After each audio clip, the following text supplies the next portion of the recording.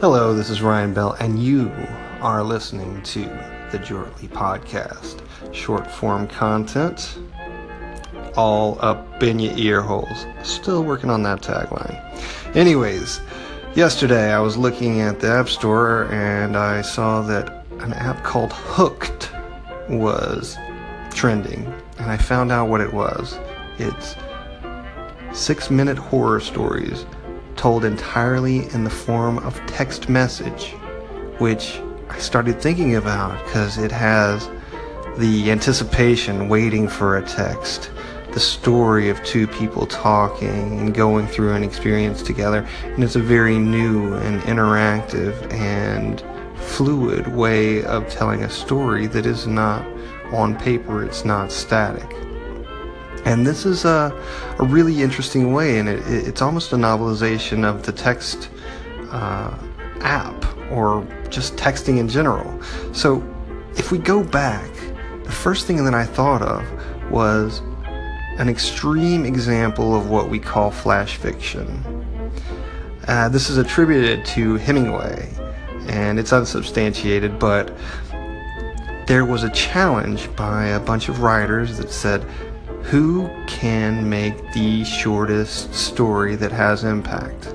And in 6 words, so the story goes, Hemingway came up with this story. For sale, baby shoes, never worn. 6 words with so much impact.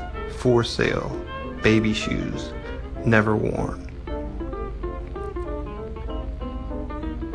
That's always stuck with me as an amazing win for a very, very difficult challenge.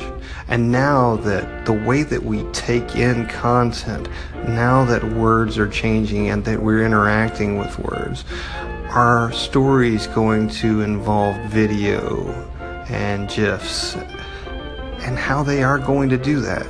So I'm not saying to download the Hooked app or anything like that, but I'm saying to think about how you're telling your story and how we can watch in this voyeuristic, wonderful way in the world.